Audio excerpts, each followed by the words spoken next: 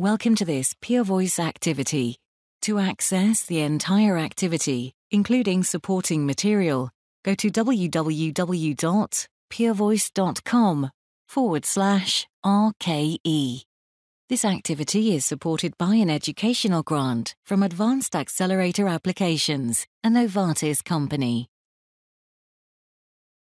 Hello, this is Stefano Fanti. I am Professor of Diagnostic Imaging and Nuclear Medicine Specialist at the University of Bologna, Italy. Today, in the first part, I will be covering the data presented this year at major congresses on the latest clinical advances and developments in radioligand therapy, which is an emerging treatment for patients with prostate cancer. And then I will add some further consideration on the future, at least in my opinion, of radioligand therapy. Now, at present, with the data we have available, radioligand therapy, it's indicated in metastatic castration-resistant prostate cancer. As we know, there are a number of treatments that have been approved and used in the last decade for metastatic CRPC, including enzalutamide, abiraterone, taxanes, so docetaxel and cabazitaxel, and radium-223, as well as olaparib. And 2 years ago, with the publication of the VISION trial, also lutetium-177, PSMA 617, has been approved and recognized as a useful treatment.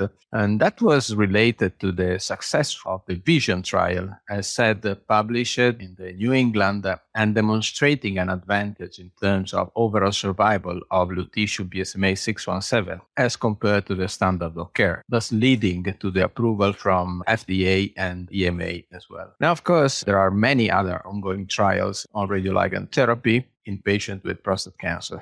And I have selected the most relevant, at least in my opinion, which have been presented in the last 3 months at ASCO GU, ENM Focus 5, and EAU congresses. Essentially, the latest clinical advances and developments could be divided into 3 areas or 3 topics, if you prefer, with the first being new radiopharmaceuticals, and then we have drugs association, and then early use of radioligand therapy in the prostate cancer progression. So let's go one by one. And first of all, we can talk about new radiopharmaceuticals. So as said, the only approved one at present is lutetium-177, PSMA 617, which has been cleared by FDA and EMA. But of course, there are many others, and they have differences regarding the ligand type, so that the molecule that specifically binds to the target, which is PSMA, and the isotope. Regarding the ligand, essentially there are 2 categories. One is a small molecule, and the other antibody or fragments. Now, recently, there's been a tendency to prefer the small molecule for several reasons, including residence time, affinity, and other. But nonetheless, there are also antibodies which are still in use. Indeed, they were proposed before the small molecule. And some trials are using variation to increase the affinity and increase the efficacy of the treatment itself. And the second part, it's regarding the isotope. Essentially, lutetium is a beta emitter, so it's very good because it's killing the cells, but there are other isotopes that can be used. There's been raising interest on the alpha particle and also on Auger electron emitter. This is due to the fact that, for example, alpha particles have a much higher energy transfer, meaning that they can more effectively kill the cells once that they have been bound to the cell surface and eventually internalized. Nonetheless, the availability of alpha emitter is not so easy, but there are maybe some advantages. And the first trial that I'm going to mention is related at the use of actinium-225 combined with an antibody, which is J591, which is indeed an old radioligand proposed by the group at Weill Cornell, led by Scott Agava, and presented at ASCO GU. It's a phase 1-2 trial. So it's preliminary. It's been proposed essentially for dosimetry purpose, determine the dose-limiting toxicity, and for the phase 2, assess the proportion of patients that will have a decrease in PSA following the treatment. The concept is interesting because they are suggesting the use of actinium-225 after lutetium-177. And we are very, very happy to see that it's still around, J591. Actinium has already been used in combination with PSMA 617. Some data came from South Africa, and they were presented at the Focus 5. And it's interesting, the concept itself of the alpha emitter. Another trial with a different radiopharmaceuticals and a different isotope is the Violet trial, which is a phase 1-2 study using terbium-161 as isotope and PSMA-INT as ligand in patients with metastatic CRPC. Terbium is interesting because it has beta emissions just like lutetium, but it has also the emission of an ultra electron, which deposit a higher concentration of radiation in the tumor cell. And this is allowing a higher rating of cell killing with a shorter range, so with the capability of delivering a lot of energy in the cell itself. The study is aimed at evaluation the dose escalation as well as dose expansion in a limited number of patients, and it's been promoted again by Australian colleagues and presented at ASCO GU 2023 by James Puto.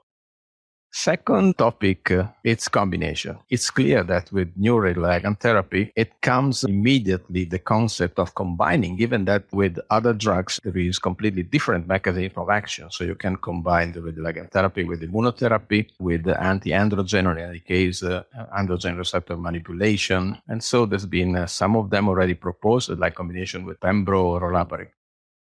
The two trials that I'm going to suggest is, first of all, the Evolution trial. It's a phase 2 trial proposed by Shenin Sandhu, so Australian, and it's combining ipilimumab and nivolumab plus lutetium. The concept is very interesting because nivolumab and ipilimumab induce adaptive immunoresponses in patients with CRPC, but with some limited clinical benefit. So the idea is really to combine with lutetium. So it's study 2, randomized. In one arm, it's lutetium 617 only, and the second is lutetium plus EP and nivolumab. And the idea is that we see soon if this combination can have an advantage.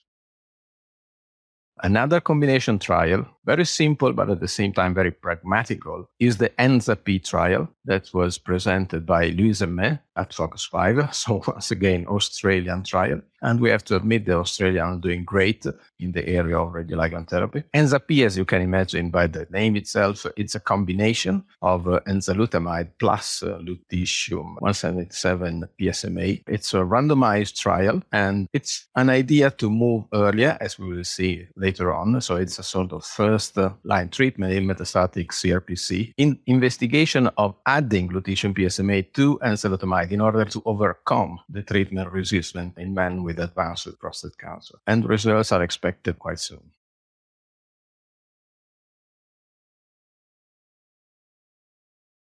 And as said, the third area of investigation is regarding the early use of RLT. We just said that the current approval is in third line, so in patients with advanced CRPC. Other trials are trying to move in second line, just like mentioned in the combination with olaparib and pembro, even before with the ENZA-P. But there are even trials that are trying to make it before, that's to say, first line for hormone-sensitive prostate cancer, like the PSMA addiction, or even more brave in very early, so in neoadjuvant for localized disease.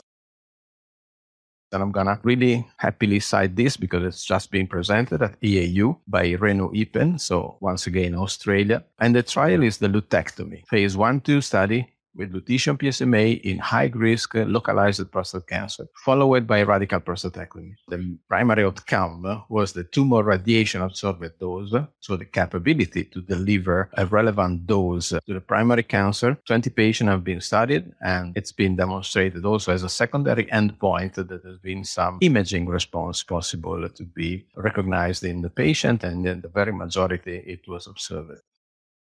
So essentially, the objective were absolutely fulfilled, and the trial is now moving on. And we can state that lutetium PSMA, even in this sort of neoadjuvant setting, is very well tolerated and deserves further investigation.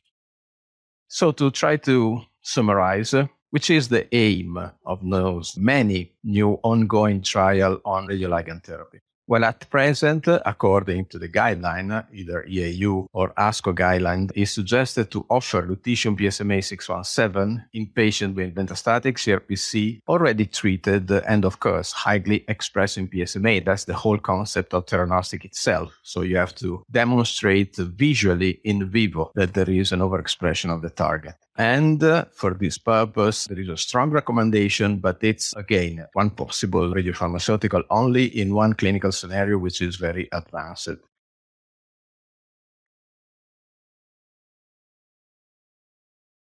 Now it's clear that this radioligand therapy is becoming one of the most explored areas of new treatment for prostate cancer. For this reason, there are many new radiopharmaceuticals under investigation, and they are very rapidly moving to phase 3. There are some already ongoing from phase 2 to phase 3, so much is coming in the next year. Second, several associations are currently proposed and studied at present, and very soon we will have the results with many different combinations that can provide further use of the radioligand therapy. And finally, the use of radioligand therapy, which is at present limited at metastatic CRPC, will probably move to earlier scenario in the very next future.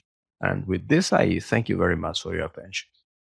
This has been an activity published by Peer Voice.